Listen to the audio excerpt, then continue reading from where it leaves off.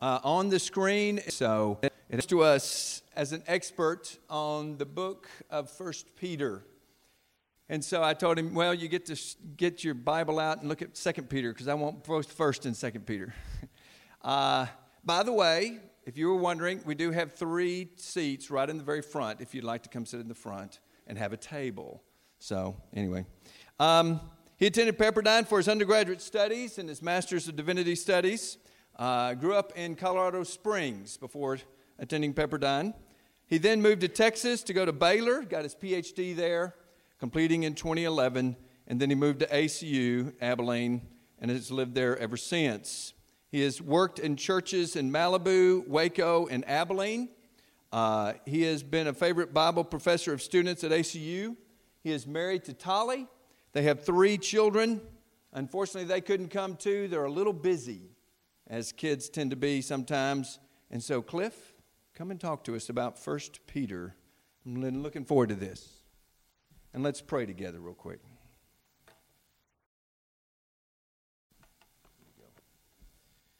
Dear God, we thank you for this day. Father, we thank you for your incredible love for us and for the way that you walk with us each and every day. And Father, I thank you for Dr. Barbarick's willingness to come down and to speak with us and to share some of his knowledge with us about 1 and 2 Peter. I pray, Lord, that as we open up our Bibles, as we look at these words that Peter shared with us so many years ago, I pray, Father, that we can read carefully, that we can understand what you're saying to us today. Thank you, Father, for your Son, Jesus, who's made all this possible. Thank you, Father, for the incredible love and grace and mercy that we live in today. It's through your Son we pray. Amen. Thank you. Okay. Well, good afternoon. Thank you so much for the invitation to come and be with you over the next few days. I've been looking forward to this. One of the things that Doug did not mention, which is fine, right, is that while I was at Baylor studying for my PhD in New Testament, what I did my dissertation on was 1 Peter. So I'm sorry. I guess I should apologize. Right, I spent a lot of time digging into 1 Peter, asking questions about this letter that probably none of you are all that concerned about. And so my goal today is to stay away from some of that minutia that I found so infinitely interesting as a PhD student at Baylor and try to step back and take some time for us to see if we can get a sense of the whole of what's happening with 1 Peter and then also 2 Peter. Right? So I'm excited about the opportunity to spend some time with that shorter but very interesting letter tomorrow as we dig into that. My goal for our time here really is hopefully to provide an introduction to both of these letters because I understand that you're going to be spending a lot more time with both 1 and 2 Peter throughout the rest of this spring. Right? And so to kind of sit and go through verse by verse through 1 Peter and 2 Peter is something we could do and learn from. But then I'd worry it would be redundant to what you're going to go do later in your Bible classes. So instead, we'll take some time to get a sense of the whole, right, and then maybe pick a few topics from each of them that we can dig into a little bit more deeply, and that, I hope, will give you some ways of thinking about these letters that you can continue to work with and continue to chew on as you spend time in smaller groups in your Bible classes studying these letters even more closely. So that's some of what my goal is as we dive into things. I'm glad that you as a church are taking some time to study 1 Peter and 2 Peter. 1 Peter, for a long time, has not received much attention in biblical scholarship, and evidently not much in churches either. Doug has told me that once he announced that we'd be studying 1 Peter and 2 Peter here, several of you have come up to him and said, I don't know that we've ever worked through this letter before. Right? That's not uncommon. Right, for some reason, maybe because it's there near the back of the New Testament, it gets left out. One scholar even referred to 1 Peter as the exegetical stepchild of the New Testament. Ouch. Just kind of forgotten. Right, and 2 Peter might be even worse, right, if we really want to be honest in terms of how much time people spend studying these letters. So we're going to get a chance to dig into some things that are worth our time. Right, even though maybe in scholarship and in church life we haven't spent as much time focused on 1 Peter and 2 Peter, especially 1 Peter, is a beautiful writing that presents the gospel, I think, in some really compelling ways. In fact, Martin Luther, right, who loved Paul and loved Romans, also thought very highly of 1 Peter. Right? For Luther, if you ask him the question, what biblical book would you want with you if you were on a desert island and had none, right? You had to choose one. He would have gone with Romans first. That was his favorite, right? But I think 1 Peter would have been right up there as well. For him, it communicated the entire gospel. And so it's one of those writings that has a lot to offer us. And so I'm excited, right, that we have some time to study it together. Both of these writings that we're going to be looking at, both of these compositions are letters. And so part of what we'll need to think through is how do we read letters well if we're going to interpret them? How do we hear them well if we're going to interpret them? And one of the places I always begin if I'm thinking about letters, and this is true for other compositions as well, by the way, but it's really easy to see with letters, is that these are what we might call occasional documents. Okay? And when I say that, I don't mean that they are written every once in a while. I realize you could probably take occasional to mean that. What I mean is that they are written for a specific occasion. Right? That's how letters work. We understand that. That's how they work now. Right? If we want to communicate in a letter, it's because we've got a specific goal in mind that we want to communicate to a specific person who's going through some specific situation in their life. Right? We don't just kind of sit down and think, I think I want to write everything I know about faith, and we put that in a letter form. No, right? That's not what letters do. Letters have an occasion. They have an author who's writing to a specific audience for a specific reason. And if we're going to understand these letters well, if we're going to hear them well, we have to have some sort of sense of what is that occasion, right? So we can understand why the letter's doing some of the things that it's doing. Right? If we don't, then I think we open ourselves to possible misinterpretations, right, of what we're looking at.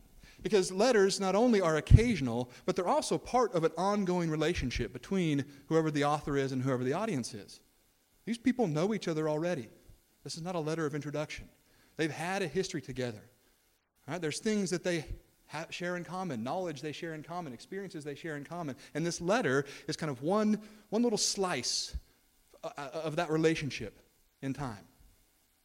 Right? And so having a sense of that ongoing relationship helps us understand how the letter's functioning. Right? To not have a sense of that is almost like listening to one side of a phone call, right, and thinking we could understand exactly what's going on. I think, is it an Allstate commercial that ran a few years ago? Great commercial where the husband's downstairs talking on the phone, right, late at night, and his wife walks downstairs. Is this ringing any bells yet? You know, she walks downstairs and she assumes, of course, right, he's on the phone with a mistress maybe or something, right, and completely misunderstands his conversation that he's having. He's talking to his insurance agent, right? But because she didn't have the sense of the both sides here, the occasion, she misunderstood what he was saying. Right? And I think something analogous can happen if we don't take some time to think through what is the occasion for the writings that we're looking at, right? Which again involves thinking about who the author is, what's going on with the author, who's the audience, what's happening with them, what's the reason that this particular letter was written. And with that in mind, then we can interpret the rest through that grid. And so that's what I want to jump in with first, is thinking through some of those questions as we go through today. So, right, the first one would be, all right, who's the author? In some ways, that's an easy question to answer with letters, thankfully. But there's other kind of questions you might ask. Where is the author? Right? What's going on with the author? What can we know about this kind of thing? So if you're reading an ancient letter and you want to know who the author is, right, where do you look? At the very beginning, right? Now, when we write letters, where do we sign our names?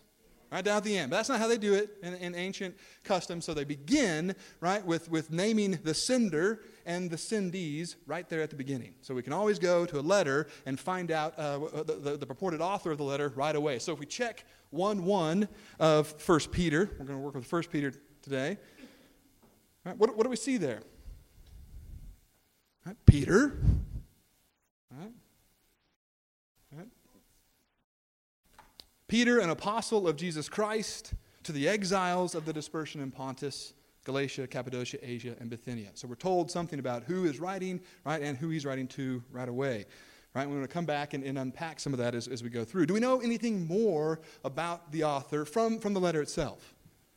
Right? So the things that the letter tells us about what's going on. Right? We could go back and we could look at other stories about Peter, right, and maybe fill out some details. But is there anything else that the letter itself indicates to us about who this is? Right? And we do see some other things if we keep reading. Not here at the beginning. Doesn't say much more about himself at the beginning, other than he's an apostle, one who is sent, right, by Jesus Christ. So we learn that about him. But if we go and flip towards the end, he tells us a little bit more about himself in this letter. Right, at the very beginning of chapter 5, in verse 1, right, he says, "Now as an elder myself." Right, so not only does he have the title of apostle, he also considers himself an elder and a witness of the sufferings of Christ. Right, so we're learning something about him. He's an apostle. He's an elder. He's somebody who says, I have witnessed the sufferings of Christ. I have witnessed, probably here in view, the crucifixion, his death. Right? That's something that's actually pretty important in 1 Peter. There's going to be a lot that we're going to hear about the suffering of Christ in this letter. Right? And that's one of the things that the author wants to emphasize about himself, right? And what he chooses to reveal about himself or emphasize to his audience. I saw Christ suffer. I was a witness of these things. Right? So we've got Peter, an apostle, an elder, and a witness of the sufferings of Christ. Do we know anything else about him? Like maybe where he is, right? Or who's with him when he's writing? I think one thing that we don't often think about is that ancient letters were corporate compositions. Right? If you were to write a letter, my guess is you'd probably go off by yourself somewhere, sit down and write it out, right? Or maybe type it out if you're sending an email or something like that. But you don't do it in conversation with somebody else, right? And so when we think about letters being written in the New Testament, that's often what we think, right? We project how we write letters back onto how they must have been written in the ancient world. Well, that's not how they were written. Right? They were written orally, in groups. Right? So Peter here would be speaking out loud, right? Working through what he wants to communicate to his audience, and there would be others, right?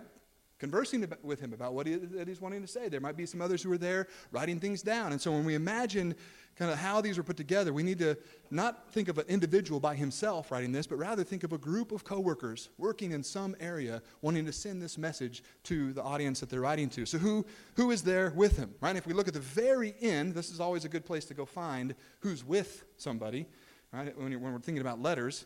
We go to the very end, right, and check the last few verses, we get some information about this too. Both about kind of who is with Peter as he's writing and where he might be when he writes this. Right, he tells us in verse 12, through Silvanus, whom I consider a faithful brother, I have written this short letter to encourage you and testify that this is the true grace of God. Stand fast in it. Your sister church in Babylon, chosen together with you, sends you greetings, and so does my son Mark.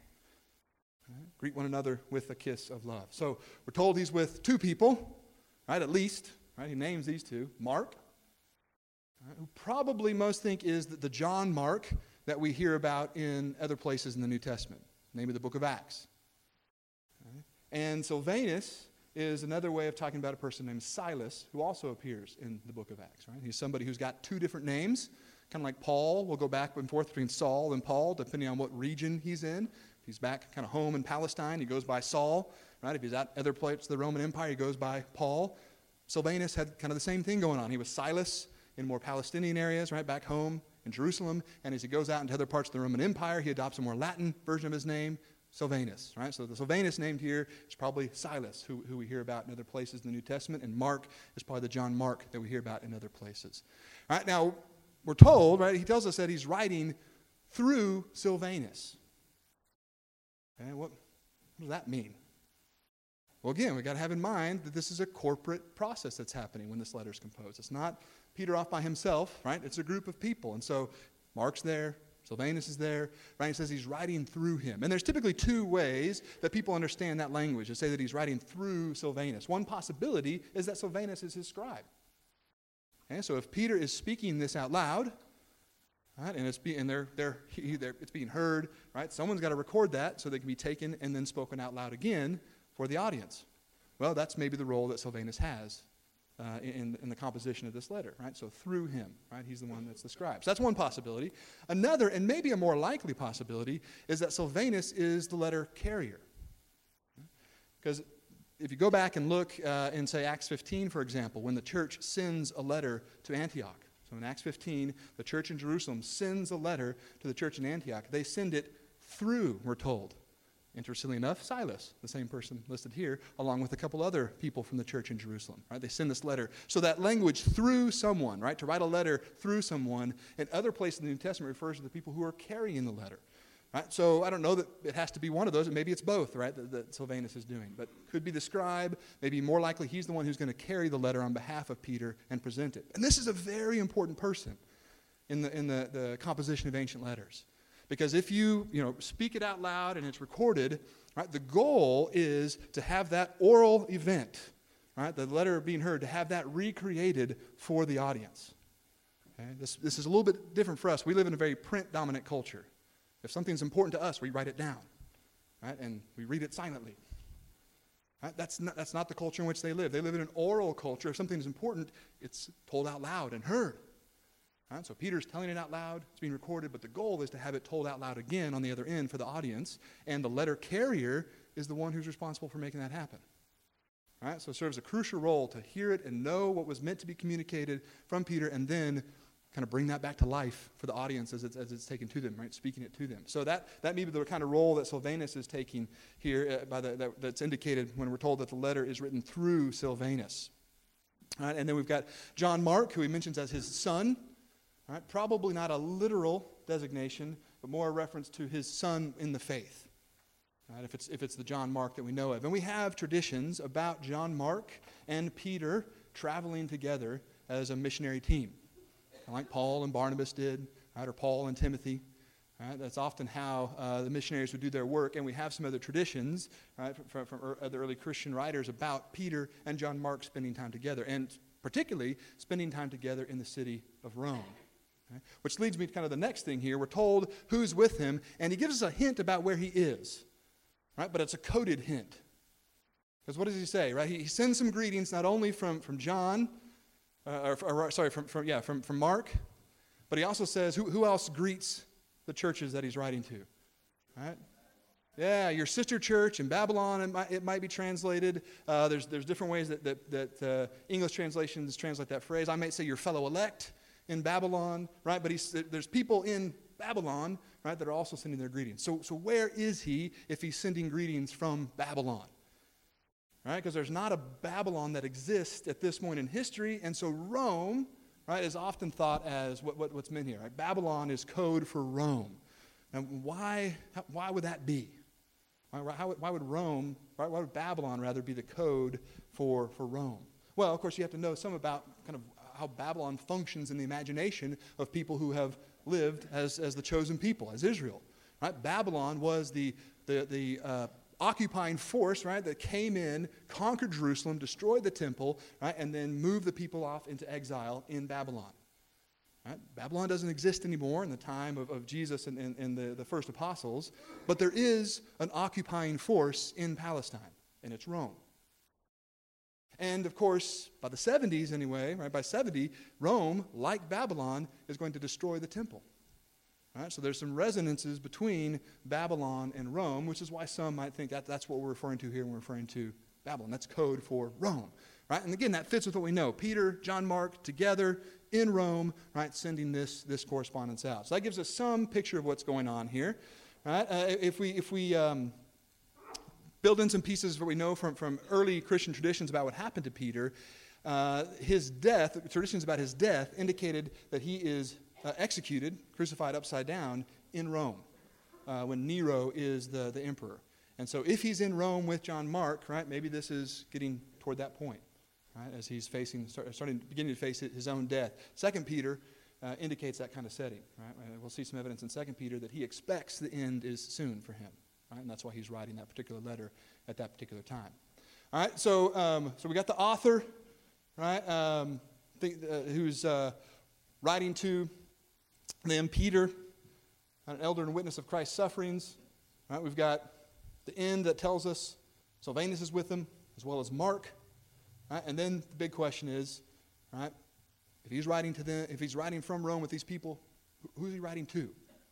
Right, who's the audience that he's writing to? And we already saw at the beginning a long list of places that he's writing to. So this is a little bit different than a Pauline letter, where Paul typically addresses things to a single individual or maybe a single city, right, a region, so a church, right? So he's writing to the Romans, right, the churches in Rome, or he's writing to the Philippians, the churches in Philippi, or he's writing to Timothy, right, or Titus. So he has more focused audiences. Here, we get a pretty long list of places, right? If you go back to verse 1, right, we're told Pontus, Galatia, Cappadocia, Asia, Bithynia. We get a long list of places, and we have a certain term that's used to describe this audience, right? They are the exiles in the dispersion, is how he refers to them.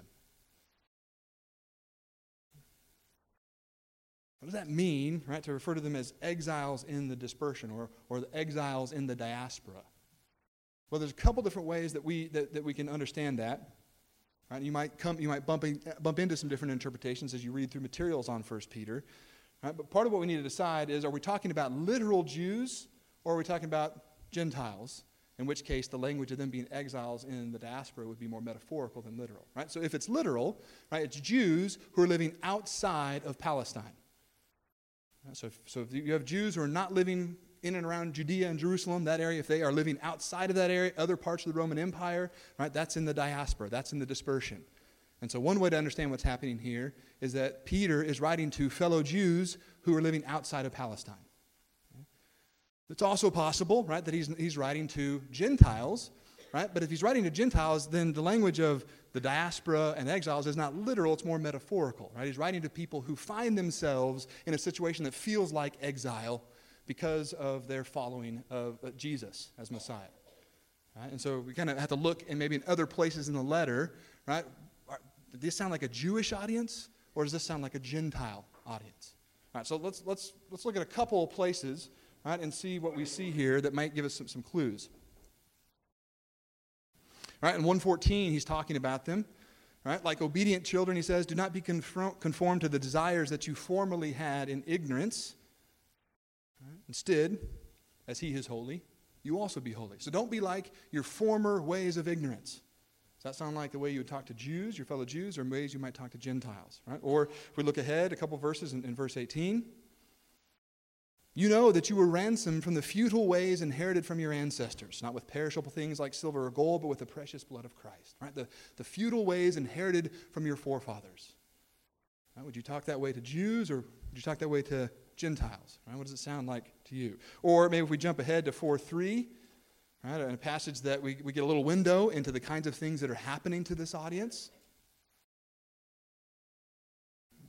You have already spent enough time, he says, doing what the Gentiles like to do, living in licentiousness, passions, drunkenness, revels, carousing, and lawless idolatry. They are surprised that you no longer join them in the same excesses of dissipation, and so they blaspheme. So he's writing to this people, they are being maligned because they have withdrawn from certain associations and behaviors that they used to participate in. Right? Does it sound like writing to Jews or maybe writing to Gentiles? Right? I think you can go either way, right? And maybe you want to hold this conclusion with a light hand, right? And kind of just spend some time with the letter and see what you decide. I think that most of the interpreters I read think that sounds more like he's writing to Gentiles.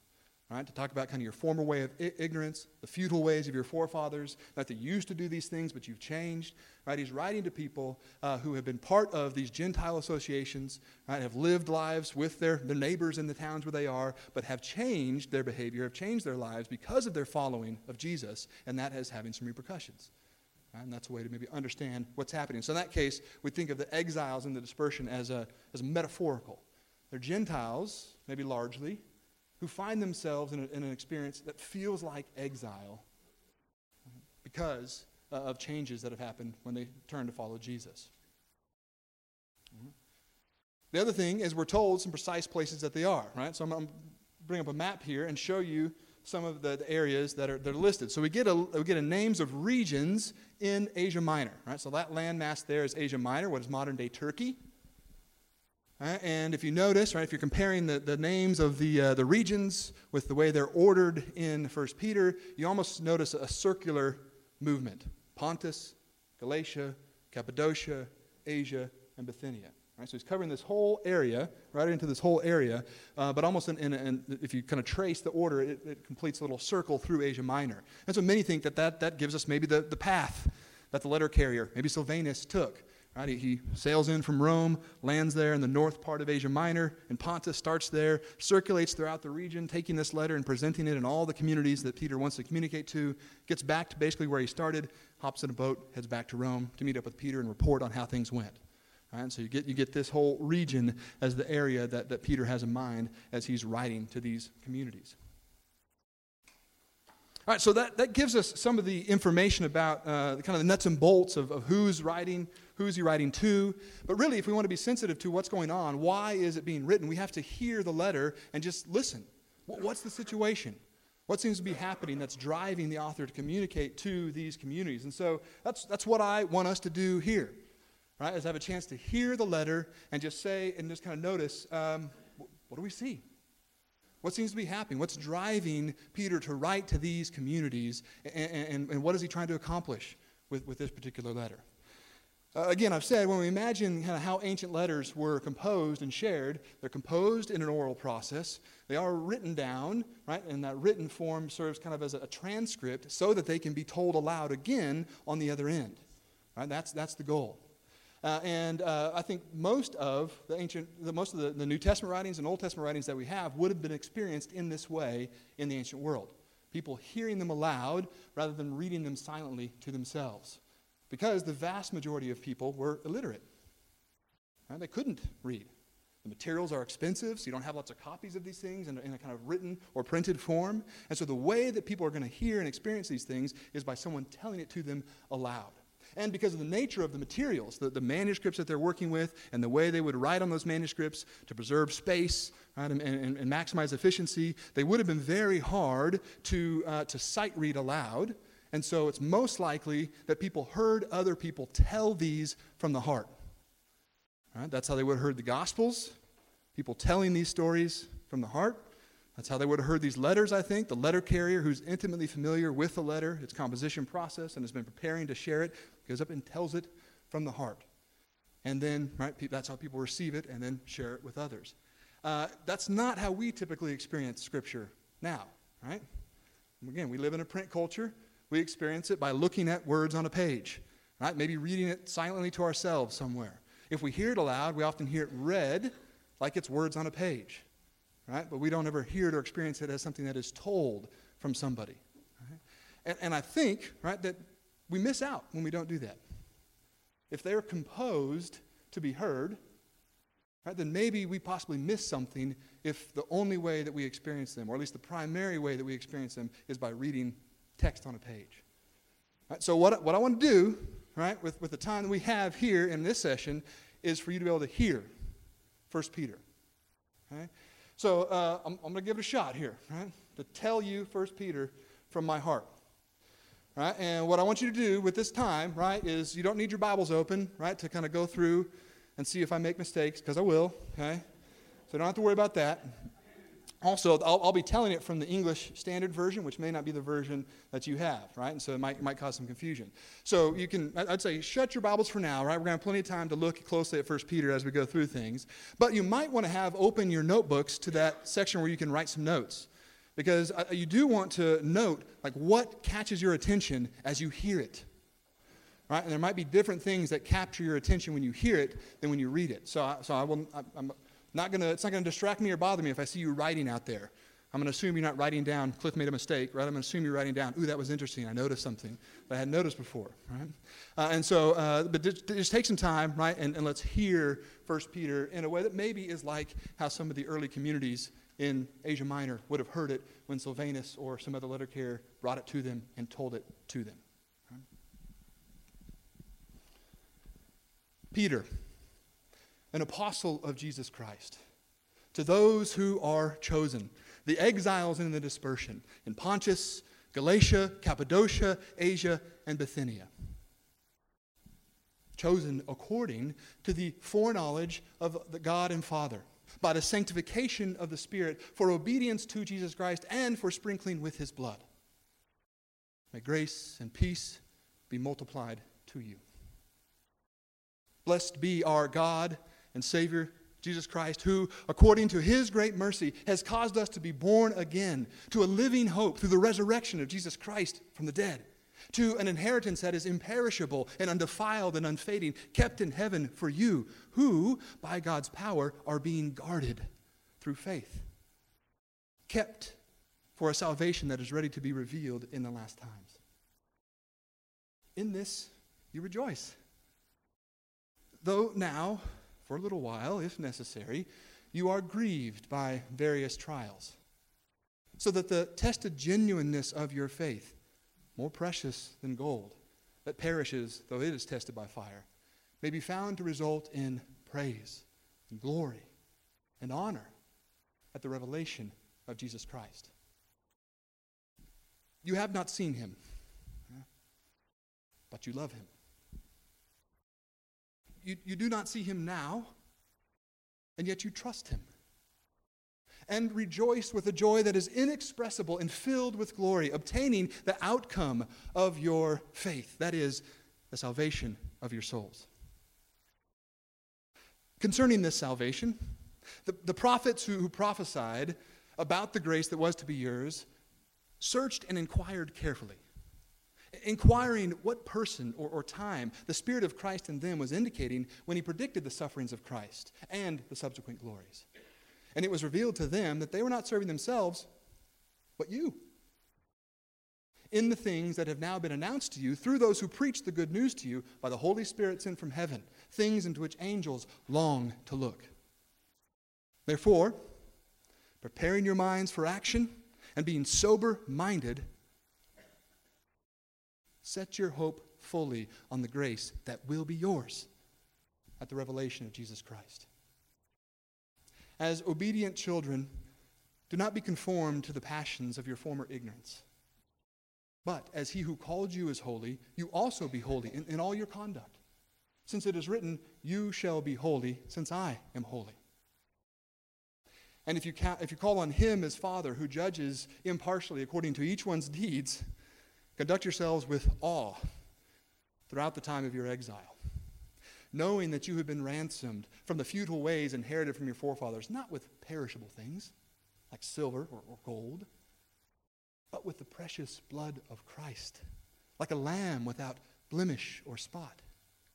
He was foreknown before the foundation of the world, but made manifest in the last days because of you, who, through him, believe in God, who raised him from the dead and gave him glory, that your faith and hope are in God. Now, having purified your souls by your obedience to the truth, for a sincere brotherly love, love one another earnestly, from a pure heart, since you have been born again, not of perishable seed, but of imperishable, by the living and abiding word of God. For all flesh is like grass, in all its glory like the flower of grass. The grass withers, the flower fades, but the word of the Lord remains forever. And this word is the good news that was preached to you. So put away all malice and all deceit and hypocrisy and envy and all slander, and like newborn infants, long for the pure spiritual milk, that by it you may grow up into salvation, if indeed you have tasted that the Lord is good. Now, as you come to him, a living stone, rejected by men, but in the sight of God, chosen and precious, you yourselves, like living stones, are being built up as a spiritual house, to be a holy priesthood, to offer spiritual sacrifices acceptable to God through Jesus Christ. For it stands in Scripture, behold, I am laying in Zion a stone, a cornerstone, chosen and precious. And whoever trusts in him will not be put to shame. So the honor is yours. That's for those who believe. But for those who do not believe, the stone that the builders rejected has become the cornerstone, and a stone of stumbling and a rock of offense. They stumble because they disobey the word, as they were destined to do. But you are a chosen race, a royal priesthood, a holy nation, a people for God's own possession, that you might proclaim the excellencies of him who called you out of darkness and into his marvelous light. Once you were not a people, but now you are God's people. Once you had not received mercy, but now you have received mercy. Beloved, I urge you, as sojourners and exiles, to abstain from the passions of the flesh that wage war against your souls. Keep your conduct among the Gentiles honorable, so that when they speak against you as evildoers, they may see your good deeds and glorify God on the day of visitation. Be subject, for the Lord's sake, to every human institution, whether to the emperor as supreme or to governors as sent by him to punish those who do evil and to praise those who do good. For this is God's will, that by doing good you should put to silence the ignorance of foolish people. Live as people who are free, not using your freedom as a cover-up for evil, but living as servants of God. Honor everyone, love the brotherhood, fear God, honor the emperor. Slaves, be subject to your masters with all respect, not only to the good and gentle, but also to the unjust. For this is a gracious thing, when, mindful of God, you endure sufferings you endure sorrows while suffering unjustly. For what credit is it if, when you sin and are beaten for it, you endure? But if when you do good and suffer for it, you endure, this is a gracious thing in the sight of God. For to this you were called, because Christ also suffered for you, leaving you an example that you should follow in his steps. He committed no sin, neither was deceit found in his mouth. When he was reviled, he did not revile in return. When he suffered, he did not threaten. But he continued entrusting himself to the one who judges justly. He himself bore in his body our sins on the tree, that we might die to sin, but live to righteousness. By his wounds you have been healed, for you were like sheep straying, but now have returned to the shepherd and overseer of your souls. Wives, in the same way, be subject to your husbands, so that even if some do not obey the word, they may be won over without a word by the conduct of their wives. That is, when they see your reverent and pure conduct. Do not let your adorning be external, the braiding of hair, or the putting on of gold jewelry, or the clothing you wear, but let your adorning be the hidden person of the heart, with the imperishable beauty of a gentle and quiet spirit, which in God's sight is very precious. For this is how the holy women who hoped in God used to adorn themselves, by submitting to their own husbands, as Sarah obeyed Abraham, calling him Lord. And you are her children if you do good and do not fear anything that is frightening. Husbands, in the same way, live with your wives in an understanding way, as with a weaker vessel, honoring them as fellow heirs of the gracious gift of life, so that your prayers may not be hindered. And finally, all of you have unity of mind, sympathy, brotherly love, a tender heart, and a humble mind. Do not repay evil for evil or reviling for reviling, but on the contrary, bless. For to this you were called, that you may obtain a blessing. For whoever desires to love life or seek good days, let him keep his tongue from evil and his lips from speaking deceit.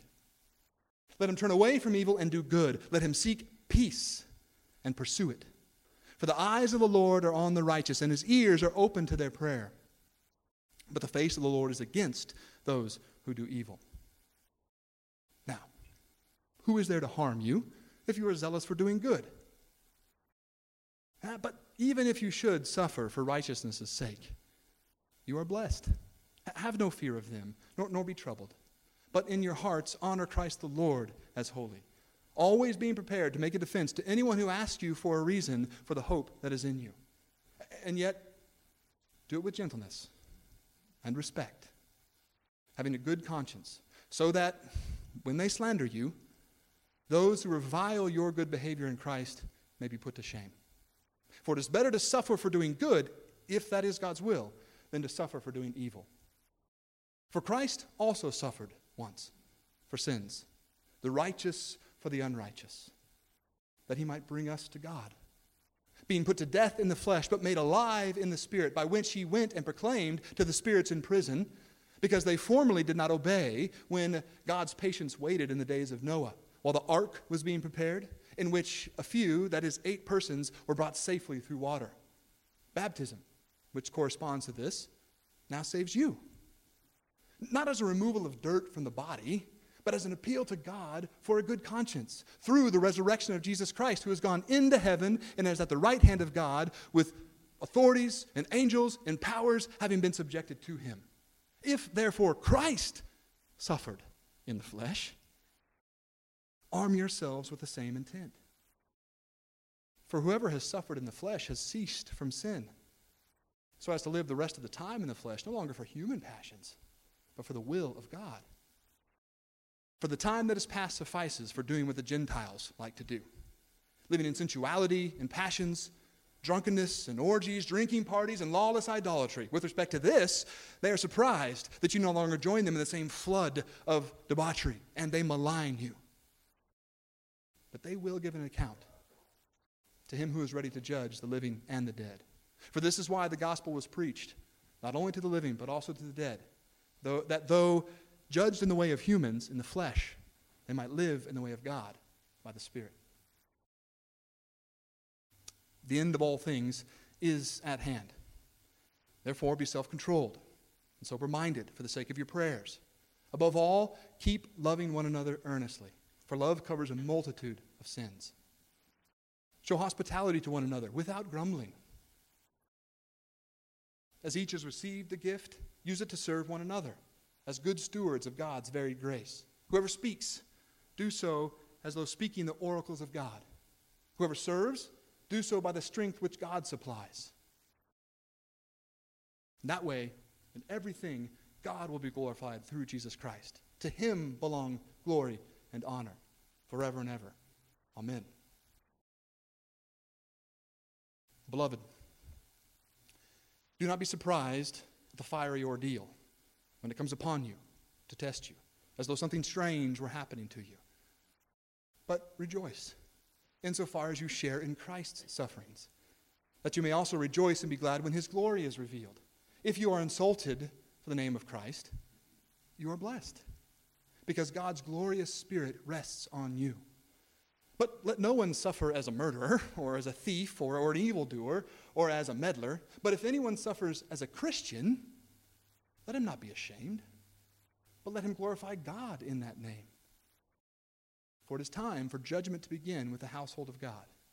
And if it begins with us, what will be the outcome for those who do not obey the gospel of God? For if the righteous is scarcely saved, what will be the outcome for the ungodly and sinner?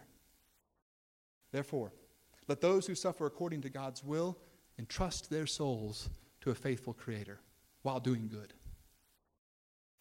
So then I exhort the elders among you, as a fellow elder and a witness of Christ's sufferings, as well as a partaker in the glories about to be revealed, shepherd your flock.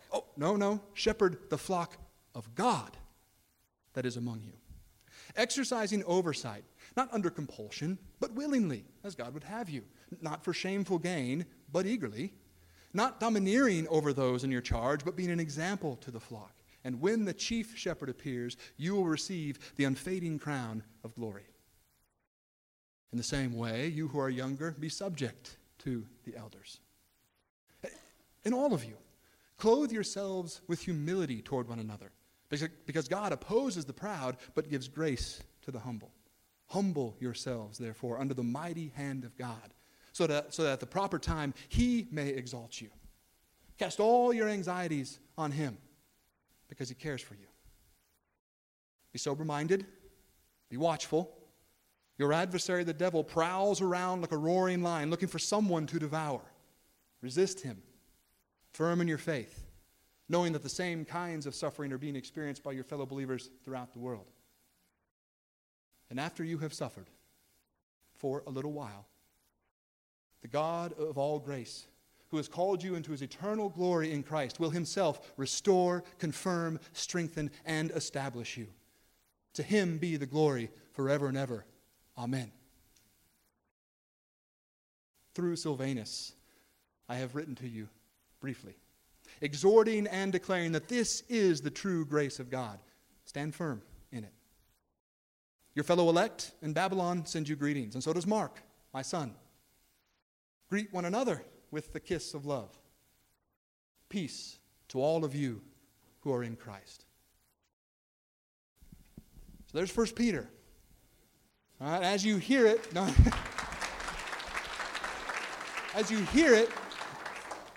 I'm curious, right, if maybe you can reflect back. What do you notice about this letter? What does it seem to be concerned with? What's that, the big picture? Okay, what is the big picture? What's the big picture you saw or heard?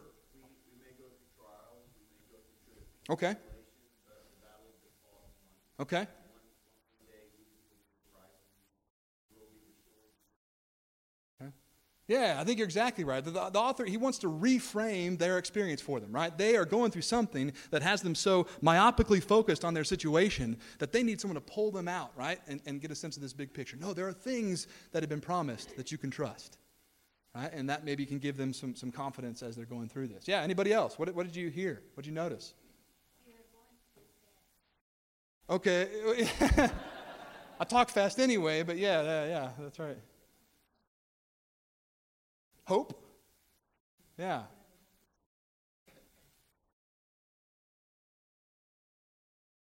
Yes. Yeah, hope is mentioned a couple times, right? Yeah, so there's the be ready to explain why you have hope, right? There's that passage there. And then it opens that way, right? It opens with saying we have that God has caused us to be born again into a living hope. He opens with that. Now, why would he need to open with that unless there's some reasons that they may not be hopeful? Right? Unless there's something happening where they need to be reminded, hang in there, hold on to hope. Right? He opens with that and comes back to it a couple places. Yeah, I saw somebody have their hand up over here. Okay? Inheritance, right? Those promises. Right? There are things, again, that God has promised to his people that Peter seems to wants to tell them, don't let go of that stuff. Right? Hang on. Yeah.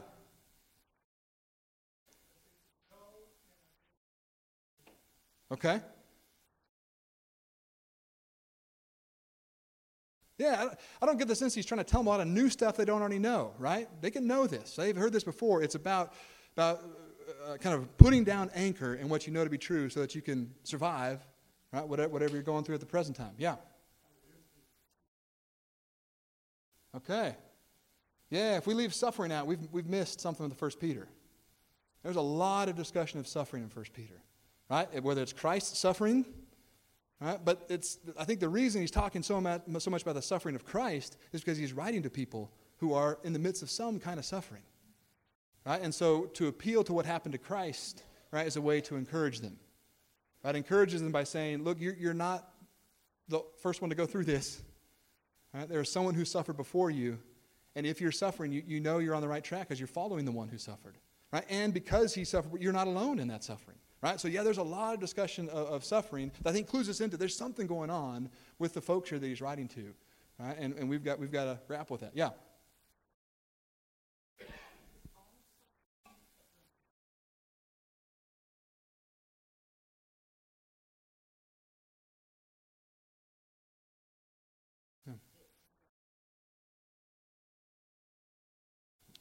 Yeah, she's asking, is all suffering the same, right? And I think there's an important thing. Suffering is not a good in and of itself, right? You don't go pursue suffering because suffering is the good, right? Well, I think what we're seeing here is there is a way of imitating Christ, right? Christ's pattern of a kind of open, self-emptying vulnerability. That's how Christ moved through the world. And when he moved through our broken world in that way, that meant suffering for him. And if we are to move through the world in that same kind of open, vulnerable, self-emptying way that imitates the pattern of Christ, that probably will mean suffering for us. Now, that's not because suffering is a good in and of itself to be pursued. Right? In the age to come, when God has made all things right, we will be able to move through that world with open arms and vulnerable self-emptying, and we won't be met by harm, we'll be met by the others emptying themselves into us. That's the picture of flourishing that God has for his creation. That's what he wants, right? Is that imitation of Christ. But we need to be prepared in the current brokenness, right, that might be met with suffering. Right? So I'm keeping our eye on our time here, and I want to respect that. So we're going to take a break here, but I'm hopeful that you got a sense, right, from hearing Peter of some of the things that are driving his concern. Right? He's writing to people who are suffering in some way. Right? And he's trying to speak to that and offer some consolation, some encouragement, some exhortation to folks who are suffering in some way. Right? Part of what that might cause us to reflect on is, what does this letter have to say to us? Right? Are there ways that we're like this audience? Right? And then if so, maybe we can hear that message being spoke to us as well. So we'll take a break and come back and continue digging into 1 Peter in a half hour. Thank you, Cliff, very much. You got 30 minutes. It's 4:30. At 5 o'clock, we'll begin promptly. And be sure to refill, get something else to drink or eat or whatever. Until then, take a restroom break.